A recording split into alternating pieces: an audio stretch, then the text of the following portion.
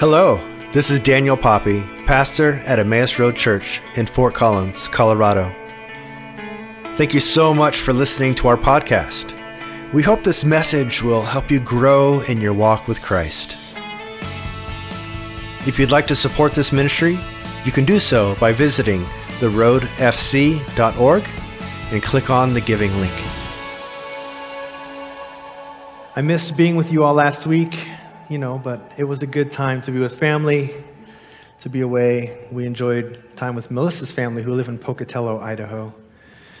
And that's always a fun drive. People complain about Wyoming, driving across Wyoming, but I kind of like it. Although the construction made it a little bit more interesting this time. But like that landscape. I kind of updated our sermon graphic this week with the horizon because I was looking at the horizon a lot this week as we drove. And every time I take a break from the normal routines of life, of the normal routines of work, the normal routines of even here what we do at church, I'm reminded how important it is to have perspective. And sometimes how hard it is to fight for. We have to fight for perspective at times. Because we tend to, get in the moment of the things that we need to do, our responsibilities. We know our schedules, so it's one footstep at a time. But there's nothing like some good windshield time to give us perspective. As we are looking here at the words of Jesus from the Sermon on the Mount, and specifically we're in the Beatitudes here again this morning. These give us perspective on how the kingdom of heaven declares itself. And we pray that perspective this morning would be working in us and churning in us. Last week, Grace got us started really well in this series as she talked about comfort and,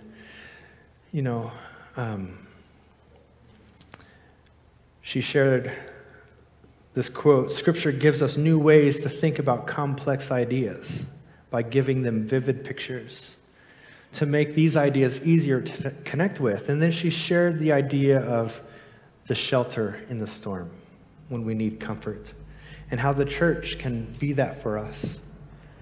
But how the church is not just this building, this sanctuary, but the church is you and I and our relationships with one another. We receive comfort when we receive that mercy from one another. It's not something that we have to do. Comfort just is. The kingdom provides comfort. We don't need to do anything first. There's no prerequisites. The comfort of God is just something that is with us always. Sometimes we just need to shake off the dust and get some perspective and recognize it's been there all along. But we do this. As we read the Beatitudes even, we tend to do what we always do. We tend to start to turn it into a formula, right? If we do A and if we do B, maybe in the right order, in the right way, then the outcome of C will come to us, right? Our minds, our environment, our workplaces, our experiences, they turn us into these formulaic people. If we want C, then we just need to get better at doing A and B. But we just can't think ourselves into change. And we can't just fake it, until we make it, although sometimes that works out in different perspectives or different parts of our lives. We might be able to do it for short periods of time, but God's grace, His comfort and mercy, they just don't live in one place. They don't just live in our minds or just live in our hands.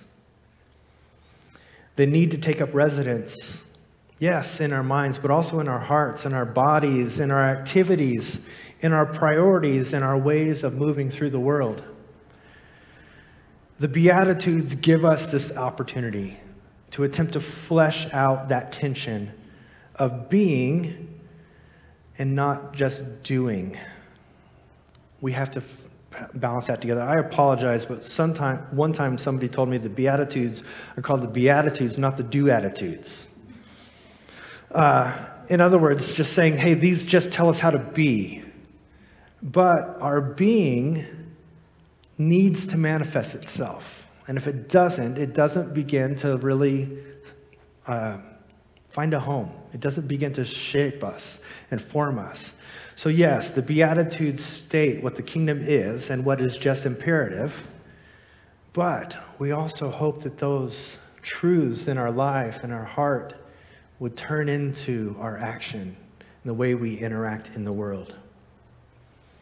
You know, I hope that throughout this series on the Beatitudes, the Sermon on the Mount, followed by our next series, which I'm excited about, The Jesus Way, where we're hearing Jesus and his healings, followed by the sermon series that will lead us into Advent called The Mystery, where we hear the parables and we consider the mystery of our kingdom. That as we go through these series, these sermons, these messages, that the Holy Spirit would speak to us anew and revive us. Revive us. You know, sometimes we're like, that stubborn cell phone that it's not working the way it used to. The Wi-Fi is not working, whatever it is, and we just got to turn it off and turn it on again. Let's allow the Spirit to renew our hearts this morning, our minds, our motivations. Maybe give us a reboot that we need. As we're making our way through the Beatitudes, Grace covered the first three. We'll be looking at the fourth, fifth, and sixth Beatitude this morning. But I'd like to look at this passage as a whole, just for context. But we'll be in verses 6, 7, and 8. But let's prepare to hear the word. Matthew 5, verses 1 through 12. If you'd like to turn there, it'll be on the screens for you as well. Let me pray for us as we begin. Heavenly Father, Lord of hosts, open our hearts and our minds by the power of your Holy Spirit.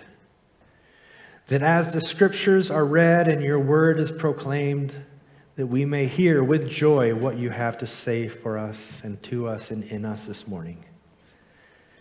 Amen. Amen. Matthew 5, starting in verse 1. When Jesus saw the crowds, he went up onto the mountain, and after he sat down, his disciples came to him.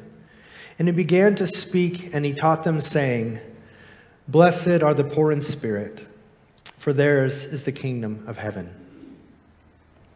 Blessed are those who mourn, for they will be comforted. Blessed are the meek, for they will inherit the earth. Blessed are those who hunger and thirst for righteousness, for they will be filled. Blessed are the merciful, for they will receive mercy. Blessed are the pure in heart, for they will see God. Blessed are the peacemakers, for they will be called children of God. Blessed are those who are persecuted for the sake of righteousness, for theirs is the kingdom of heaven. Blessed are you when people revile you and persecute you and utter all kinds of evil against you falsely on my account. Rejoice and be glad. Your reward is great in heaven." This is the word of God for the people of God. Thanks be to God. The preamble to the U.S. Constitution says, "We, the people of the United States, in order to form a more perfect union, establish justice, ensure domestic tranquility, provide for the common defense, promote the general welfare, and secure the blessings of liberty to ourselves and our posterity, that we do ordain and establish this Constitution of the United States of America." Theologian Thomas Long describes the Beatitudes in this way: the constitutional preamble is an introductory statement that defines the essence of the nation's vision of itself, and it expresses the sort of citizenry it hopes to embody. In a similar manner, the Sermon on the Mount is the constitution of Jesus and his church. The Beatitudes are its preamble. The Beatitudes proclaim what is, in the light of the kingdom of heaven, unassailably true. I love that. I'm not necessarily a constitutional scholar. Maybe you guys aren't either, but We are steeped and formed by our national identity. We live every day benefiting from the ideals, the systems, and the structures of our nation, right? But in the same way, our first and primary identity is in the kingdom of God. And it should be steeped and formed by our kingdom identity that we find in the Sermon on the Mount and the Beatitudes. We should live every day benefiting from the ideals, the systems, and the structures of the kingdom of heaven. And God knows we need this reminder. We tend to keep our heads down, focused on one or two steps in front of us, just to kind of make it through our routines and our days. Unless we find some good windshield time like I had on our travels this week, it's easy to forget to raise our eyes to the horizon and to see where we're going in the first place. The Beatitudes can do that for us. The Narnia books by C.S. Lewis. Do we have any fans? Is anyone not familiar with the Chronicles of Narnia? Okay, good. There's this beautiful exchange that happens between Lucy and Aslan that reminds me of this. The circumstances of the evil that the characters are facing and the daunting challenges ahead are really weighing down on Lucy, the youngest of the four siblings. And in an effort to motivate her, Aslan takes her aside and leads her to a hillside and invites her to look, to see far off Aslan's country. He said, there's my country. It's where all things will be made right, where no more strife and no more evil will exist. But it's far off. It's across a valley. There's untold miles, challenges between here and there. And Lucy says, "Oh, Aslan, will you tell us how to get from our country into yours?" And Aslan replies, "That's how you do it. Get in that car and you go." "Tell us how to get from our country into yours." And Aslan replies, "I will be telling you all the time, but I won't tell you how long it'll take or how short the way may be. Only that there are challenges and there's a river between here and there. But fear not, for I am the great bridge builder." Isn't that beautiful? He is the great bridge builder. So let's lift our eyes, let's look at the horizon, let's remind ourselves of God's country, what it's like, and let's be committed to the journey. We often here at Emmaus, we refer to the kingdom and how it operates in our world and as kind of being countercultural. Our churches should be reminding us that as citizens of the kingdom, we oftentimes work in ways counter to the culture around us. And sometimes we give this a name called the upside down kingdom of God. So in order to fully embrace that this morning, as we consider these next three Beatitudes, I'd like to go in reverse order. So instead of going verse 6, 7, and 8, I would like to go 8, 7, 6. Sound all right? Verse 8, "God blesses those whose hearts are pure, for they will see God." Purity of heart, no problem, right? Many of us who grew up in the church, we might be having flashbacks right now because the term purity may carry baggage for you. If there's one thing the church has been good about, it's defining what pure and impure actions and motivations are, and then working towards motivating us into doing and not doing the appropriate things. And that's good. The church should be reforming us. The Spirit of God inspiring us through one another should be affecting our actions, should be affecting the way we live our lives. But some of us may have baggage because all we heard was the do and don't, and we didn't see the love. We didn't feel it. I, for one, experienced that approach of behavioral management just never made it to the heart. Because we know that behaviors don't drive the heart drives behavior, doesn't it? I mean, that's exactly what this verse is saying. When our hearts are pure, we will see God for who He is. We'll likely recognize Him in places we didn't expect.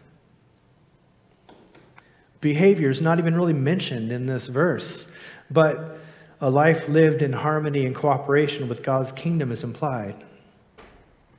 You know, there's a very familiar story from Scripture that illustrates this idea really well. The story of a father and two brothers. In summary, a father has two sons, and the eldest is faithful, diligent, spends his life and his energy serving the father and working for him, while the youngest is selfish and rebellious, and to the point of demanding his inheritance early, this inheritance that he feels entitled to. And in this culture, when you demand your inheritance early, you're essentially saying, Dad, I wish you were dead. As a matter of fact, you are dead to me. Just give me my money now. He wanted this so that he could chase after the things that the world were offering. Sin, depravity. And as we remember, this doesn't work out very well for him very long. Soon he blows through it all and he finds himself destitute, wretched, and worthless. Sucking up his pride, he returns home to the father, hoping to at least be able to be restored to the place of a servant, so at least he has shelter and food to eat. But the father instead rushes out to meet him, lavishly restoring him to his former glory and celebrating his redemption. You know, and famously, the older brother is scandalized. You know, I've been here the whole time, serving you and doing it, and I don't even get a little appreciation, and yet for him, you turn it out, you give him your best ring and cloak and have a feast. Both brothers had heart issues. The younger brother giving his purity away to the wrong people and for instant self-gratification, but the older brother equally damaging.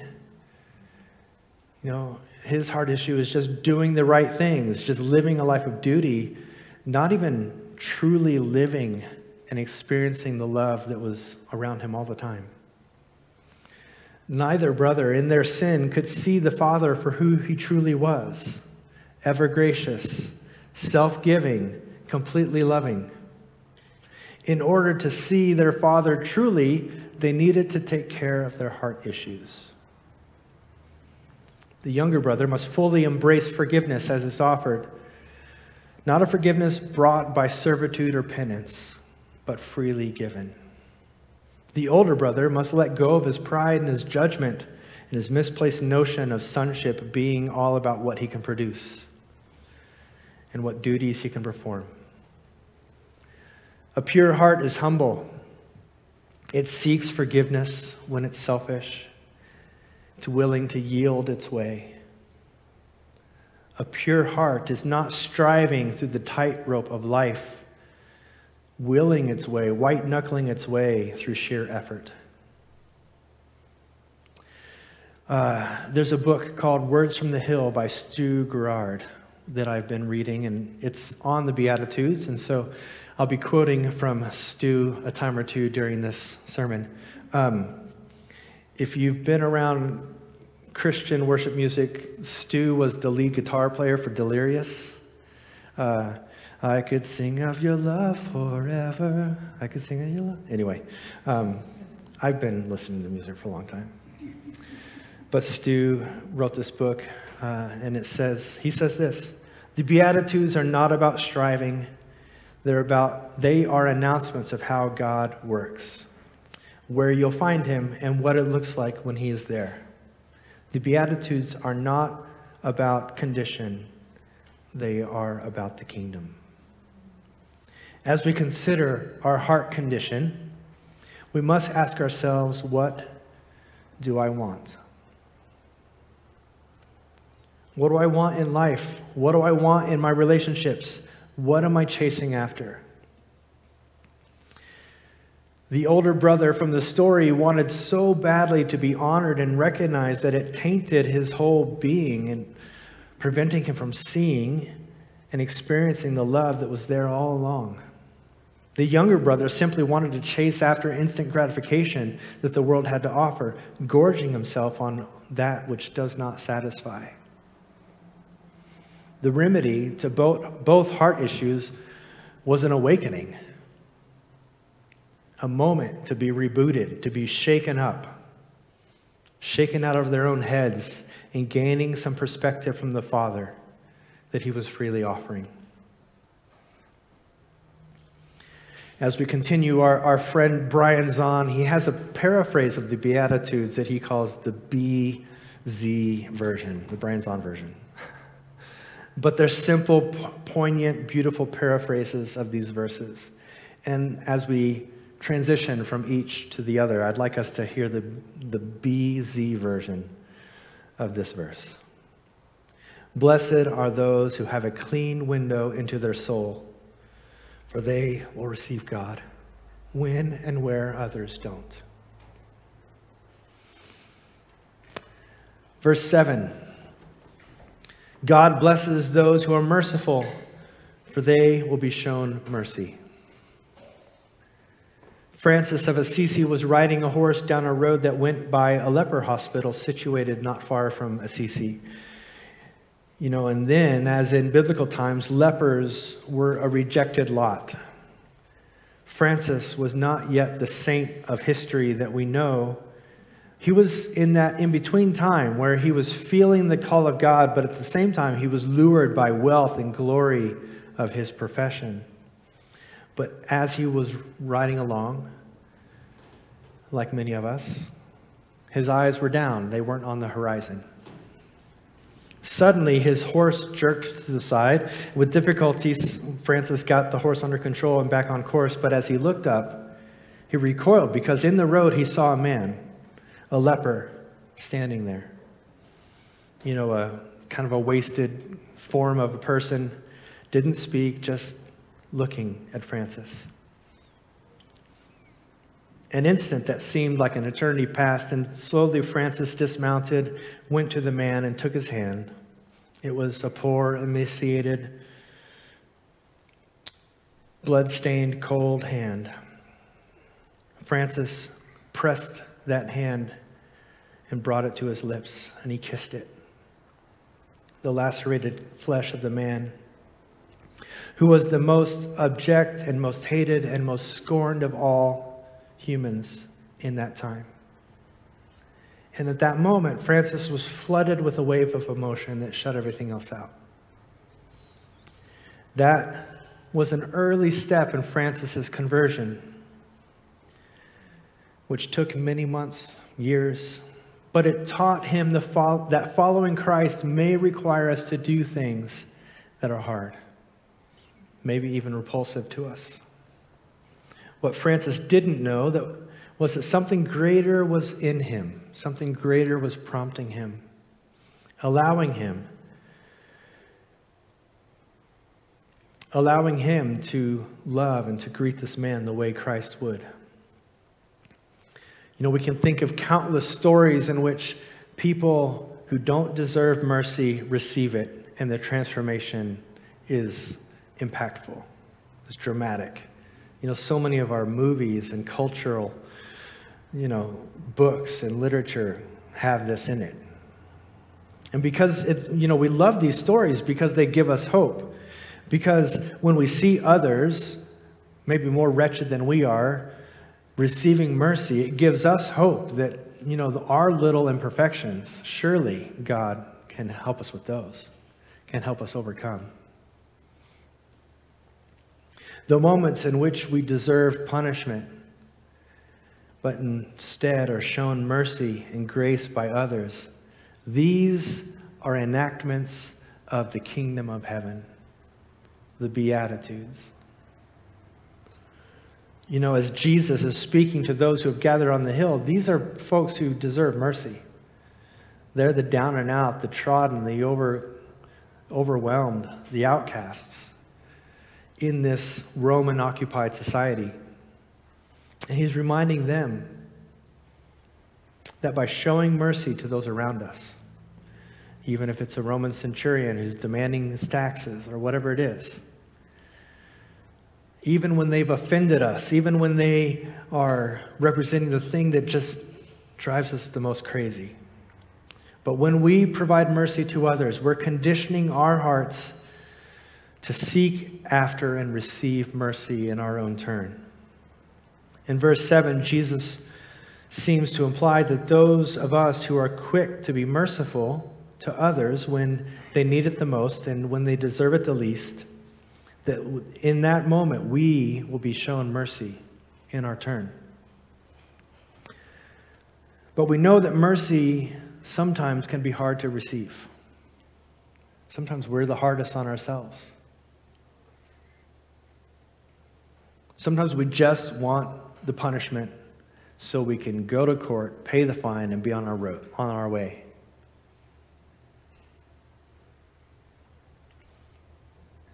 It seems that we're being reminded that receiving mercy is a key to the kingdom. As we condition ourselves as givers of mercy, we align ourselves with God's heart, allowing us to see mercy when it's offered to us. Again, Brian Zahn version says, "Blessed are those who give mercy, for they will get it back when they need it the most." Verse 6, God blesses those who hunger and thirst for righteousness, for they will be satisfied. What's the longing of your heart? What do you crave? Do those cravings and desires match up with the way you spend the majority of your time, your days, your weeks? Do you find yourself on the back end of a long day only to realize that you failed to work towards any of your real priorities and that you just found yourself busy with all kinds of other little things? I think we can all relate to that. And we don't have to be perfect at this to know God's love. But it's a challenge for me today. Finding that as God changes our urges, changes our desires, changes our tastes, guiding us towards mercy and righteousness. This is when we begin to feel satisfaction. One of my favorite passages in all of Scripture is Isaiah 55. Verse 1 and 2 says, "Is anyone thirsty? Come and drink, even if you have no money. Come, take your choice of wine or milk. It's all free. Why spend money on food that does not give you strength, that does not satisfy? Why pay for food that does you no good? Listen to me, and you will eat what is good. You will enjoy the most satisfying food." Jesus is encouraging us to hunger and thirst for righteousness. That's one of those big terms that doesn't really enter into our common language much these days. But biblical righteousness describes decency and harmony with those around us. It implies right relatedness between ourselves and between others. In some translations, this verse reads, "Hunger and thirst for justice." Again, decency and harmony. The Hebrew word for righteousness, tzedakah, is frequently paired with the Hebrew term mishpat, meaning justice. In the biblical narrative, righteousness and justice are linked.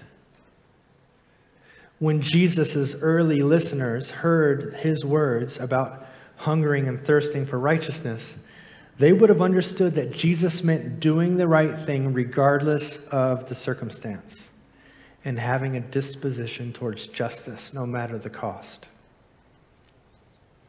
Once again, from Words from the Hill by Stu Gerard, Jesus, the Jew, was speaking out of a long Jewish tradition that God's desire for the world is something known as shalom.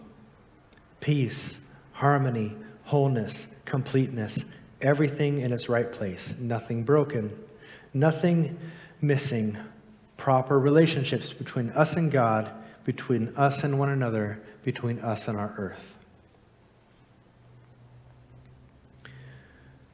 We know what shalom should look like. I think we kind of inherently have that. Even in our community and in our situations and the things around us, even when they don't reflect shalom, we know what it should look like.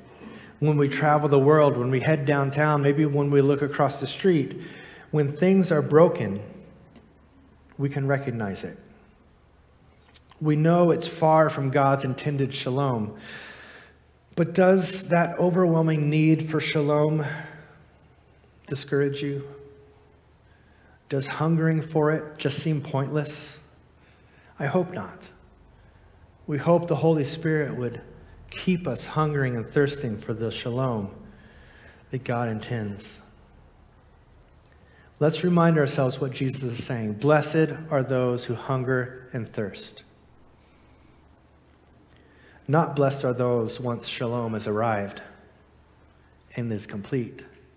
I don't think we'll see that until Christ returns. But blessed are those who hunger and thirst. Blessed are those who have not given up, not become defeated, not stopped trying, not neglecting getting on their knees, not becoming passive. Those who are still going out the front door, those who are working hard at things, those willing to have hard conversations. Blessed are those putting their time and their energy and their resources into fixing what they can. Famously, champion of justice, Mother Teresa had the following reminder posted on the wall of her children's home in Calcutta. People are often unreasonable, irrational, and self-centered. Forgive them anyway. If you are kind, people may accuse you of selfish, ulterior motives. Be kind anyway. If you are successful, you will win some unfaithful friends and some genuine enemies. Be successful anyway. If you are honest and sincere, people may deceive you. Be honest and sincere anyway. What you spend years creating, others may destroy overnight. Create anyway.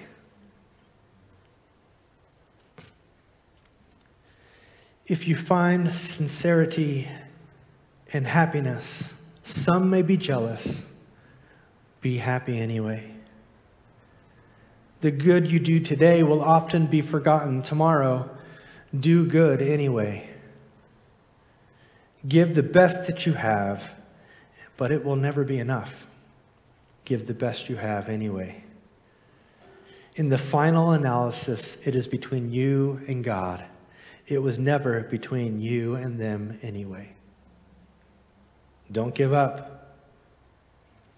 Keep hungering for the kingdom.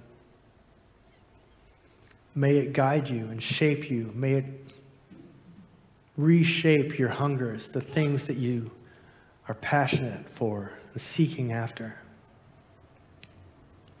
Again, the Brian Zahn version. Blessed are those who ache for a world to be made right. For them, the government of God is a dream come true. You know, this morning we've been given a reminder to lift our eyes to the horizon and remind ourselves what God's country is really like. Its promises, its encouragements, how it should be shaping and forming our lives, the way we spend time. And I pray that we would follow his lead and that we would let him be the great bridge builder, not see the river and just give up and turn around. Allow God to guide us and to lead us. And may these encouragements through the Holy Spirit, work to purify our hearts, to correct us, to make us visibly different than the world around us. The Holy Spirit living in you is attractive. It draws people to light. It encourages others to seek the Lord and to experience their own moments of redemption and restoration. May we hunger for the shalom of the kingdom and just seek after it with all of our hearts. Lord God, we love you and we thank you for this encouragement today. God, maybe we are feeling that our hearts are not as pure as we'd like them to be. God, maybe we're recognizing that we're not always as merciful to those around us as we ought to be.